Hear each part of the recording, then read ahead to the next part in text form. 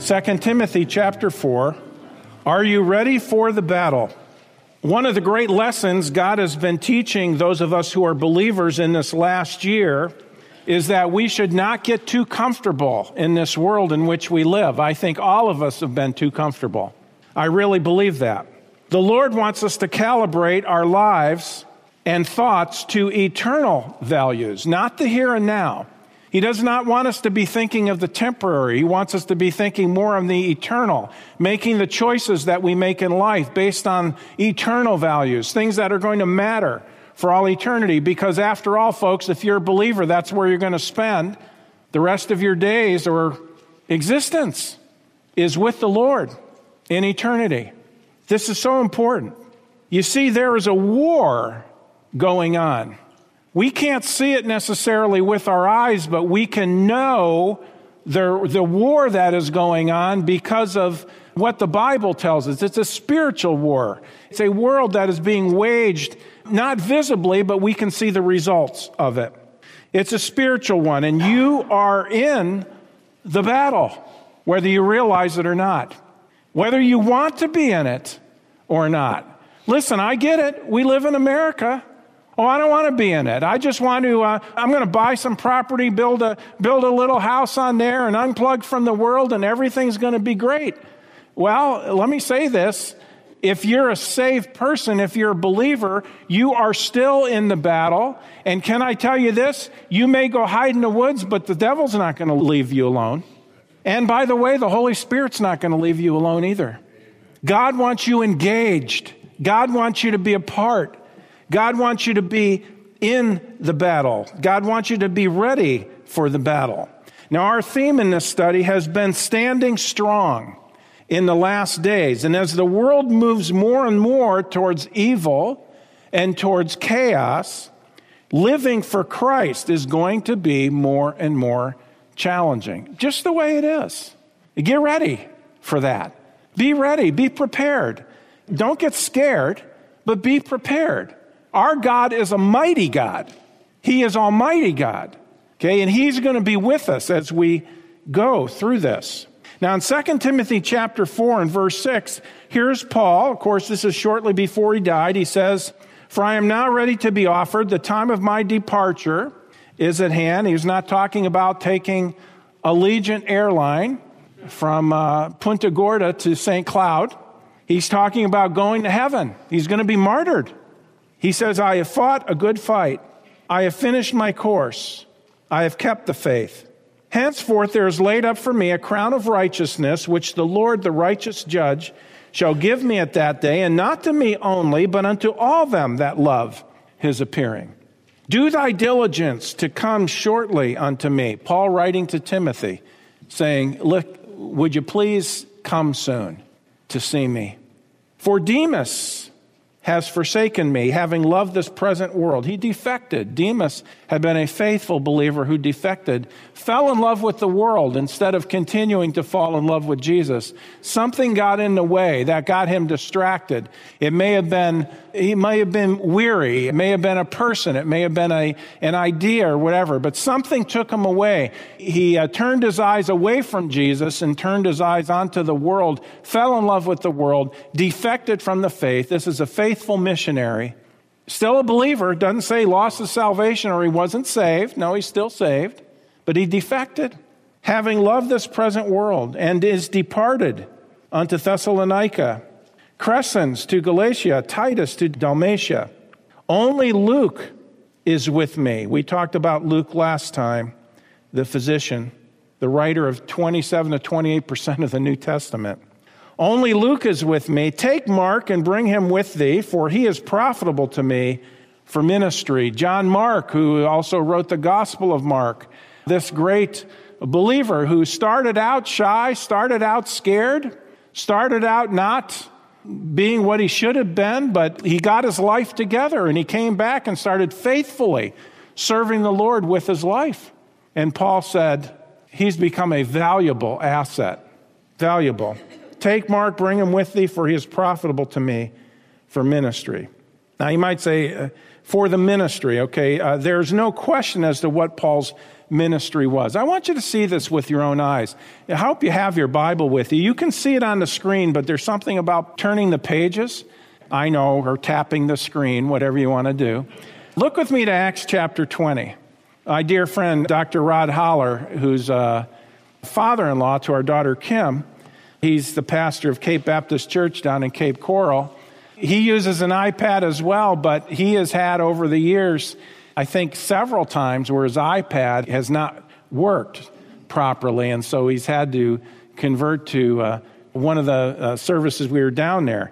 He had a paper notebook, okay, and he was using to preach from paper. What a foreign concept that is. I've thought before about it, but I will say this, okay? Free advertising, Apple. I know some people hate Apple. I get it. But let me tell you, if you hate Apple and you love Google, you've really got a problem. But anyways, I know I'm going to get emails on that. Anyways, I have had an iPad and used it for preaching since the iPad 2. And I've never had it one time lock up on me, the different ones I've had, never once. I know some of you have not been so fortunate, but anyways, you might say, what would you do? What would you do? I just dismiss church. No, I wouldn't do that. Hopefully I know when I'm preaching well enough to keep going and not sweat. Okay, I wouldn't sweat. But anyways, no, they can be a delightful device, but there's nothing wrong with paper, and that works too, and who knows what the future holds with that, right? You know, it won't be long till you can't use paper anyway, because it'll have some environmental impact, and somebody will freak out, so you have to, we have to go embrace the trees. Just go love them. After church today, just go give a tree a hug, okay? I mean, come on. Just do it. Acts chapter 20. Seriously, though. The Apostle Paul, what was his ministry? You know what? He never flinched. From the day he got saved, he never flinched. He never turned away. I want to show that to you. Acts chapter 20, this is down the road in his ministry. He says he was being told, listen, there's danger up ahead for you. You keep going, your ministry.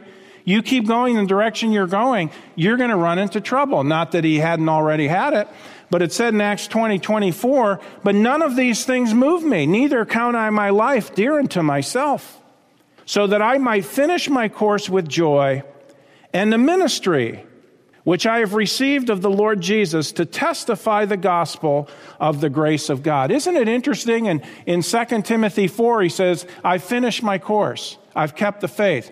Here in Acts 20, he said, I want to finish my course with joy. What specifically was that? Well, let me take you over to chapter 26 of Acts. When Paul got saved, this was spoken to him by Jesus. Jesus is the one who said this.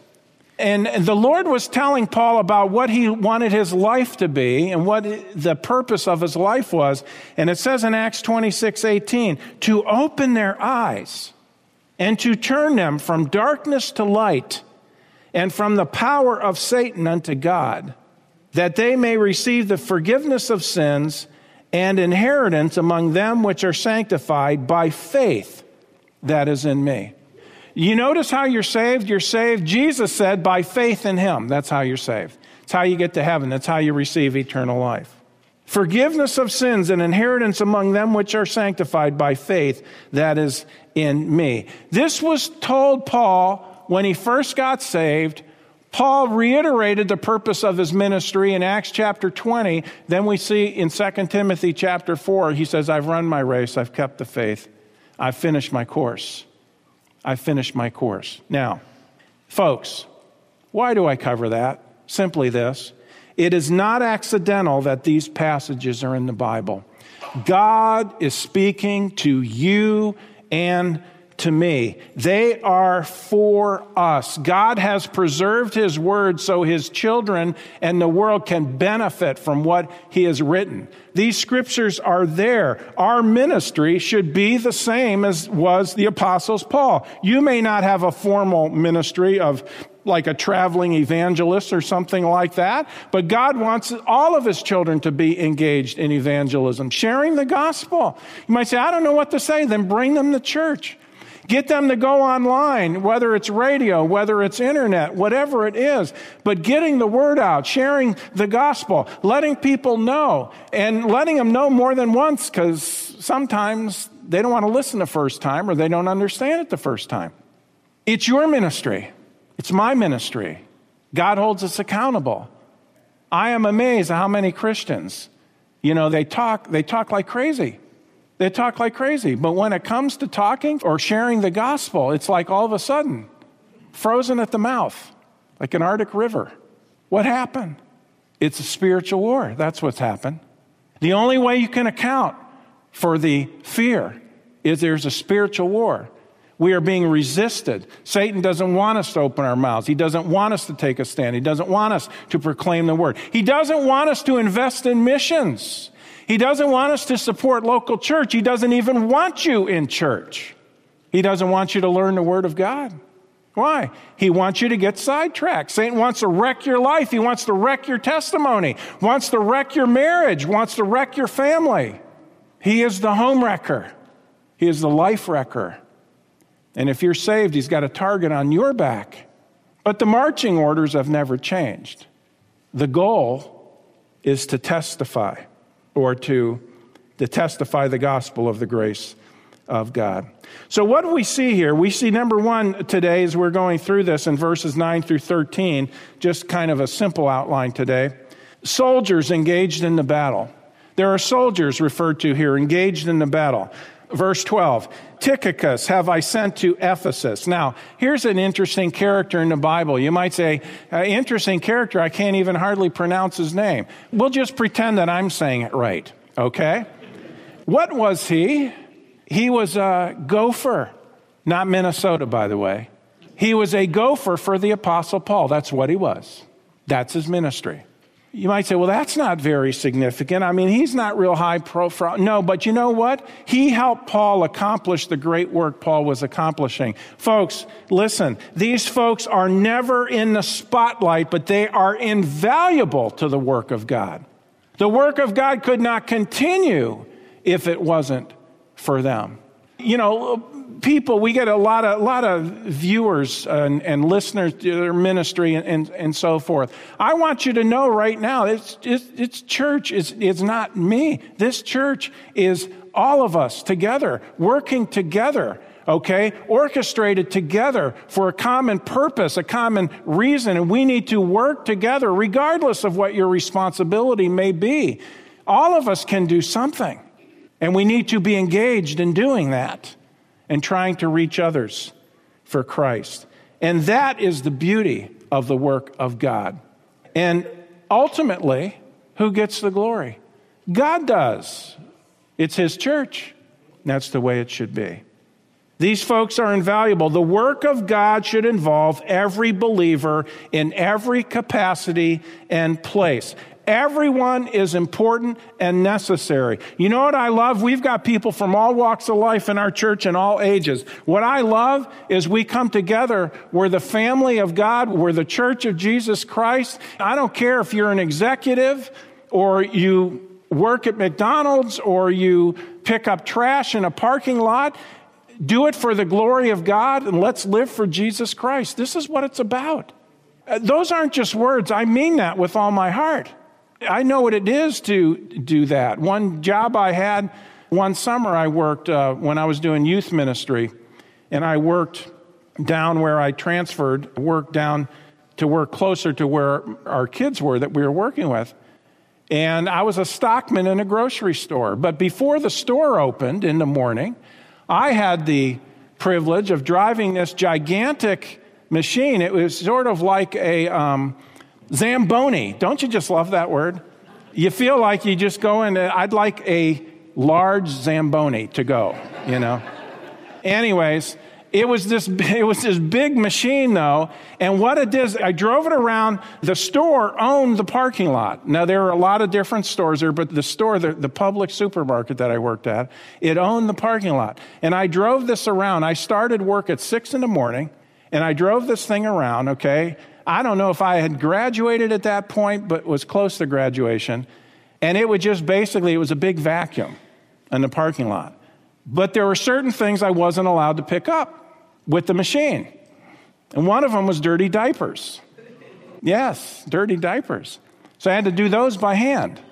And so then there was a part of my vehicle where I had to put those. But now why am I sharing that with you? Listen, folks, that's the dirtiest job I ever had. Well, I did do pest control at one point, and that wasn't the greatest thing. If bugs make your skin crawl and you want your skin to crawl, come talk to me. That was an interesting job. But you know what? Even that, lots of opportunities to share the gospel.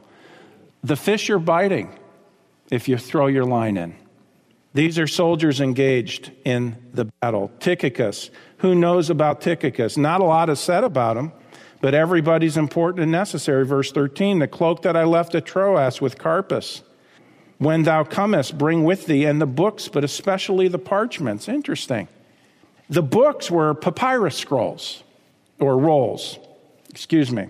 While we don't know for sure, the parchments could possibly have been some of his epistles. We don't know one way or another, as well as the Old Testament scriptures. We're not totally sure. It's just that they're mentioned here, but that's a possibility. If it did contain some of Paul's writings, or it did contain the Old Testament scriptures, I find it interesting that here is Paul at the very end of his life, still learning the Word of God. Isn't that amazing? I mean, he's just the great apostle. Look at how much of the Bible he wrote, how rich.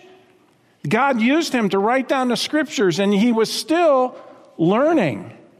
You know, I know there are some preachers who, as they go through ministry and as they get older, they quit learning with the enthusiasm that they did when they were younger. You know, they just go back to their notes that they had, and they're not discovering new things. Oh, that's pathetic. There are new things to be learned and applied and be blessed with in Scripture, regardless of your age as a Christian. Here is Paul at the end of his life still learning. And why not? Doesn't the Bible introduce us to, as he mentioned, he had a name for it, Paul, the unsearchable riches of Christ? You'll never get to the bottom of it. Verse 14, Alexander the coppersmith did me much evil. The Lord reward him according to his works. Of whom be thou aware also, for he hath greatly withstood our words. Alexander was someone who evidently got into false doctrine. I don't know if he started there. I know there is an Alexander in the book of Acts. We don't know for sure if it was the same person. But here's the point. This man had gotten into and been influenced and basically had his mind overtaken by error. And he became an enemy of Paul and an enemy of the cross of Christ. He became one so strongly opposed to the Apostle Paul that he set out to cause him trouble. You might say, are there people really like that? Yes, they are, folks. And let me tell you, there are Christians like that. Christians can be some of the most nasty, mean-spirited, despicable, awful people on the planet. Now, I know that rubs some people's theology the wrong way, but you're not being honest. Yes, I wish every Christian was a spiritual, godly believer who's walking with the Lord and is sweet-spirited and is being a blessing to others and serving the Lord. But the truth of it is, there are some Christians who don't want to live for Christ. They're living for the world. And when you, as a godly believer, are around them, you are a conviction to them. You make them feel guilty. And so they'll lash out on you or backstab you or talk about you on social media and so forth or on the phone. You might say, are they really saved? There are saved people who do that. Yes, they are. And let me tell you, there's a lot of preachers who leave the ministry because they can't take it anymore of how many people they have in their church that are that way. There will be opposition when you serve Christ. Verse 16. At my first answer or defense, no man stood with me, but all men forsook me. Wow. This great man who had been so faithful, who had done so much for the cause of Christ, at his first defense in front of the Roman court, there was nobody there to defend him. I love this, though. But all men forsook me. I pray God that it may not be laid to their charge. Lord, have mercy on them. See, Paul understood the pressures of ministry and the pressures of being a godly Christian in the days in which we live, which were days of intense persecution. Verse 17, notwithstanding, the Lord stood with me and strengthened me, that by me the preaching might be fully known, and that all the Gentiles might hear, and I was delivered out of the mouth of the lion. So we've seen some of the soldiers engaged in the battle here with Paul, but secondly, we see the source of victory in the battle. In verses 17 through 22, the apostle was faithful unto death. He stood when no one stood with him. He stood strong until the day that he died, until the day of his death. Can we? Yes. We can do the same. Why? Or better yet, how? It is by faith. It is by depending upon the Lord and obeying his word. This is the key to the Christian life. We sing the great hymn. Boy, I'm talking about hymns today. I've got 2 more to share with you. But we sing the great hymn, Trust and Obey. What a beautiful, perfect hymn. Trust and obey. There's no other way to be happy in Jesus but to trust and obey. That's the Christian life. We trust in the Lord, then we obey his word. This is what Paul did, and we can do the same. And as we go, we must claim his promises. Claim his promises. Folks, that will keep us from falling away. That will keep us from being discouraged. That will keep us from quitting, from becoming a Demas. Claim the promises. Believe what the Bible says. You might say, well, I'm good as long as I'm reading it. And then when I close my Bible an hour later, I'm fretting again and I'm all frazzled once again. Then get back into it. Put the Bible on your phone or on 3x5 cards or do something to where you can keep bringing that up, keep bringing it up. Well, that's just kind of strange. Listen, it wouldn't be strange if more Christians would do it. Instead, we just fret. And the ones who take it seriously and do that, we think, oh, that person, they're always reading, they're always memorizing. They got their 3x5 cards, they got it on their phone and all. This is a weirdo. Man, you need Jesus. Jesus is a crutch in your life. Yeah, you're right. What's your crutch? You've got something you're leaning on. Maybe it's drugs. Maybe it's alcohol. Maybe it's some perverted behavior. Listen, folks, we are defective, needy people. That's why we need a Savior. There's nothing shameful about it. There's something wonderful about it.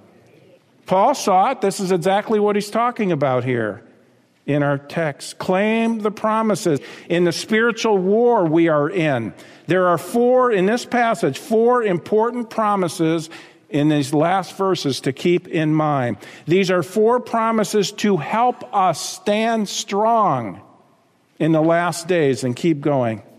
And you notice the first one, we find it in verse 17. The Lord will go with us. The Lord will go with us. We go, we get afraid. Man, I'm scared. No, wait a minute.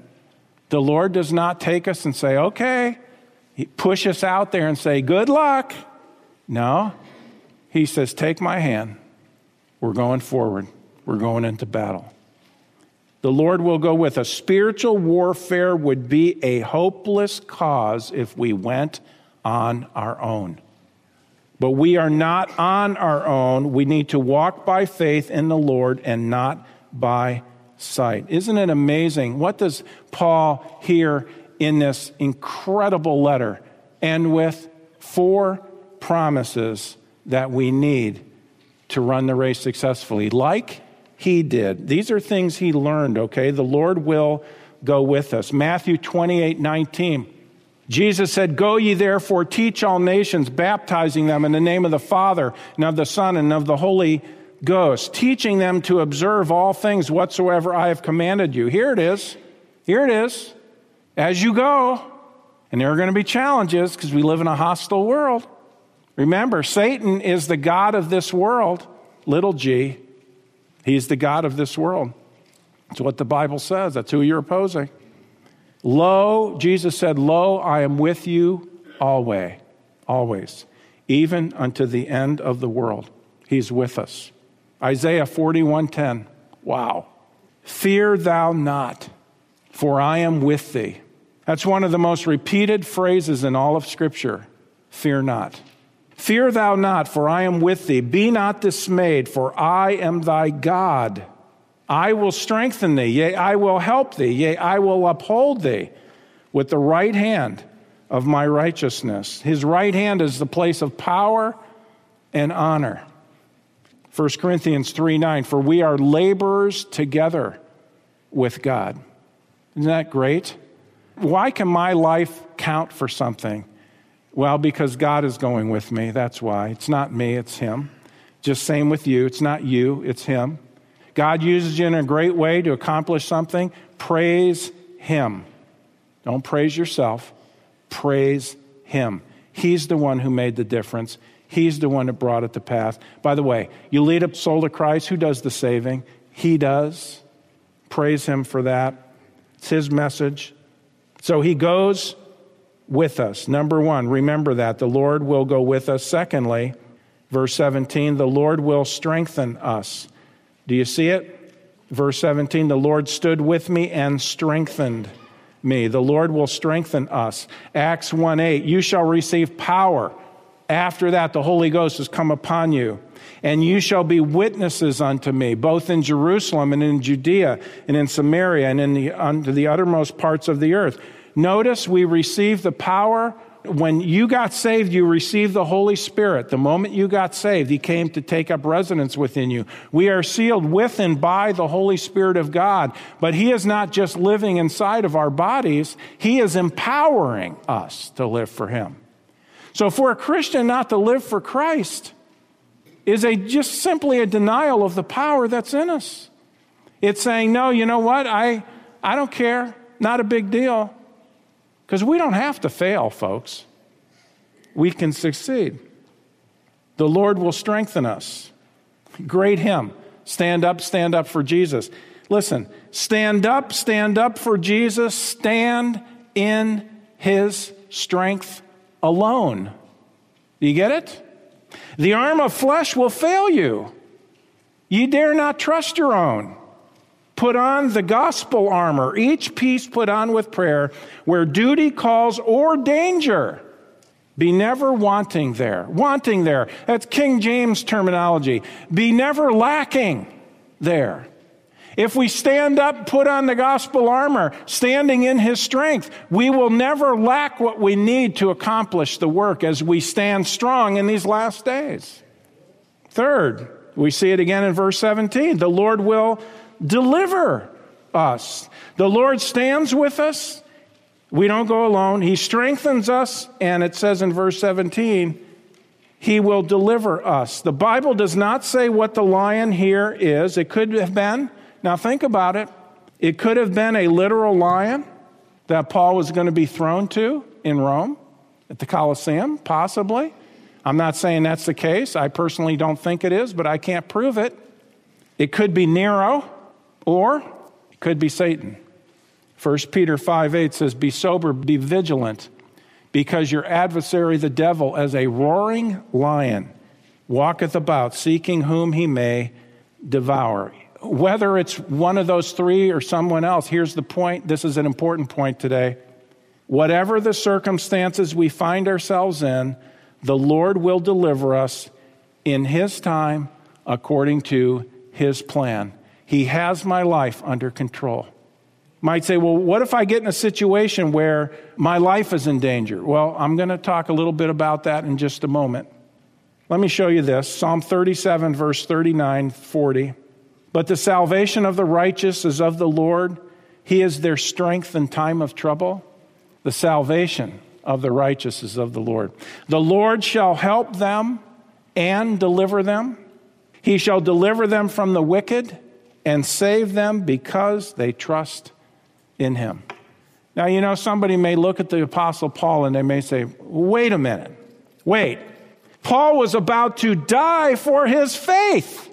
What kind of deliverance is that? My answer is a simple one. It's the best kind. It's the best kind. Look at verse 18.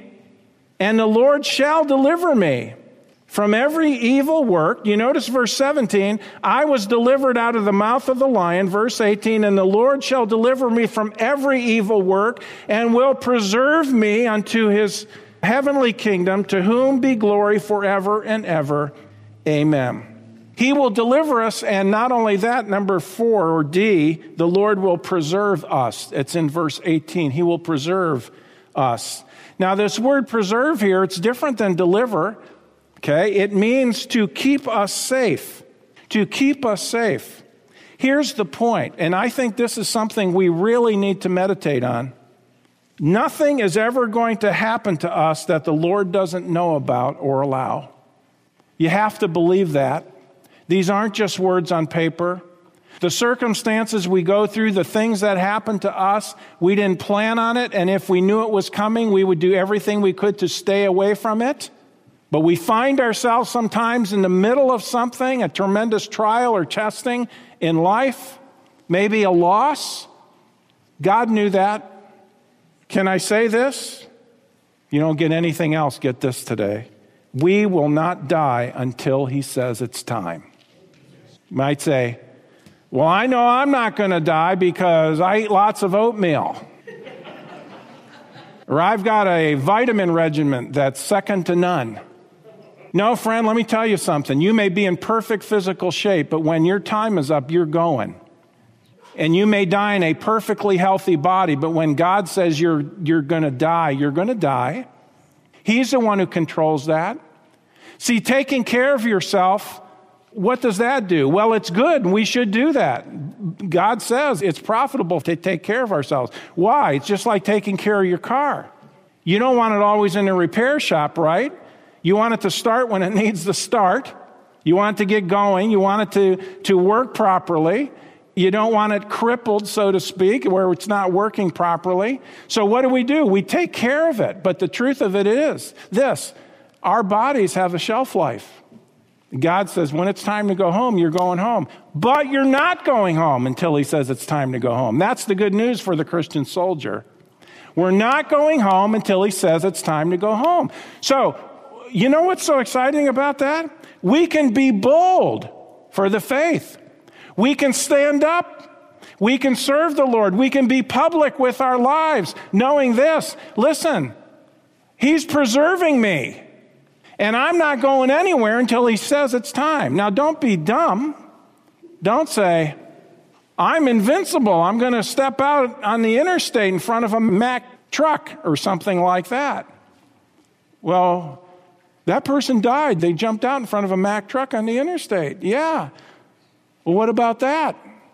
God says, you know what? You're so stupid, you're coming home. That's what he said. But isn't it even amazing some of the horrific accidents people are in and they still survive? Why? Not time. Not time. Christian, listen, let's be bold in our faith, lovingly serve the Lord, because God says, you're not going anywhere until I say it's time. And by the way, wouldn't it be great if the time, he says, is the rapture of the church? And he says, it's time for all of you to come home now. Take me home, Lord. The Lord will preserve us. He preserves us in the here and now, which is what we've been talking about. What did David say in Psalm 23? Yea, though I walk through the valley of the shadow of death, I will fear no evil. Why? For thou art with me. Thy rod and thy staff, they comfort me. Thou preparest the table before me in the presence of my enemies. A time of fellowship and peace and communion with God. There we are enjoying his fellowship, in a sense, supping with him, having a sweet time with the Lord, and all the enemies are around us. They're going to get you. You ought to be afraid. You need to be scared. And we're just there. Lord, you're so good. This is just great. And they're all there. It's like, sorry, I'm enjoying my time with God too much to pay attention to you. Wow. What a way to live. Surely goodness and mercy shall follow me all the days of my life. I will dwell in the house of the Lord forever. Number 2, he preserves us for all eternity.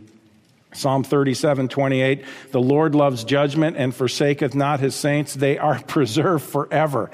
You might say, does the Old Testament teach eternal security? I think that's a good one right there. The saints are preserved forever. You can't get any longer than that. Back to 2 Timothy 4 in verse 19. Salute Prisca and Aquila, or Priscilla and Aquila. Great couple who live for Christ together. And the household of Onesiphorus, who we have studied already. Erastus abode at Corinth, but Trophimus have I left at Miletum sick. There are some things that happen to us, right? Do thy diligence to come before winter. Eubulus greeteth thee, Pudens and Linus. And no, I don't think Linus had a blanket. And Claudia and all the brethren. The Lord Jesus Christ be with thy spirit. Grace be with you. Grace be with you. Amen. See, isn't it amazing? All that Timothy needed and all that he would ever really have to have is found in verse 22. The Lord Jesus Christ be with thy spirit. Grace be with you. Amen. I want you to look at John chapter 3 with me. You could be here today. You don't even have a Bible. You don't even know where things are in the Bible. That's totally fine. Folks, I hope you've benefited today from this so far. But what I have to tell you now is the most important part of this message. I want you to know before you ever get up today that you're going to heaven when you die. Based on what the Bible says. Because if you simply know because you've got your own idea, that's not going to get you into heaven. It's only God's way that brings salvation. So if you're here today, you're not sure where you're going when you die. Maybe you're watching over the internet. Let me explain this to you, friend. God wants you to live with him forever in heaven. God is not a mean God. God does not send anybody to hell. As a matter of fact, he has done all the work, so you don't have to go there. He's done all he can do to keep you out of heaven, but the choice is yours. Let me explain this to you. If this hand represents you and me, we'll let my wallet represent all of our sin. We're all sinners. All of us are, including me. Yet God loves me. God loves us. He hates our sin, but he loves us. You see, you can't get to heaven with sin. It separates us. Heaven is a perfect place. There will be no sin in heaven. Therefore, if you went to heaven with your sin, you would be polluting it. No, God says, no sin in heaven. Heaven's a perfect place. You have to be sinless to get in. Well, we've got a problem. We're sinners. And God says that sin brings with it a penalty. The wages of sin is death. If we die with our sin, we'll be lost forever in hell. By the way, there are no second chances once you die. No second chances. You need to decide today what you're going to do with Christ. Good works won't pay for sin. Death is the only payment. The Bible says you can try all you want. Try to be a good person, give money, get baptized, read your Bible, try to be a good Christian parent. Your works will not get you to heaven. The Bible says, for by grace are you saved through faith, that not of yourselves, it is the gift of God. It is not of works. It's not of works. You can't earn it. Listen, if you've got to be perfect, how are you going to earn it when you're already not perfect? If you have to be sinless and you're already a sinner, you're already disqualified. That's why you can't save yourself by your works. You need a payment for your sin, not a reformation or a cover-up in your life. So what are we going to do? There's nothing we can. If somebody doesn't come to our rescue, we're sunk. That's where Jesus comes in. This hand representing him, the sinless Son of God. And when Jesus went to the cross, he took our sin upon himself, and he made the payment, so we don't have to. He died in our place, paid for all of our sin of the entire life, and rose from the grave. And he says, if you will simply trust in him, put your faith in him, that he has made that payment for you, the moment you do, he gives you everlasting life. All your sins are washed away. It's a gift. You can't earn it. It's a gift. You can have it today. Look at John 3:16. For God so loved the world. That includes you. Doesn't matter what you've done, God is willing to save you. For God so loved the world that he gave his only begotten Son, that whosoever believeth in him, it's the only condition, should not perish, but have everlasting life. Everlasting. The moment you trust in him, he gives you everlasting life. If it's everlasting, it lasts forever. You can never lose it. If you can lose it, it's not everlasting. It's just common sense. So will you trust in Jesus Christ as your Savior? If you do, he'll give you everlasting life. If you don't trust in Christ, you're still lost in your sin. And if you die in that condition, you'll be lost forever. I urge you to trust in Christ as your Savior. Well, friends, that concludes this edition of Voice of Assurance. Thanks so much for listening, and would you share this ministry with a friend? To contact us or learn more about our ministry, please visit www.northlandchurch.com. Your prayers and support for this ministry are greatly appreciated. Thank you so much, and God bless you.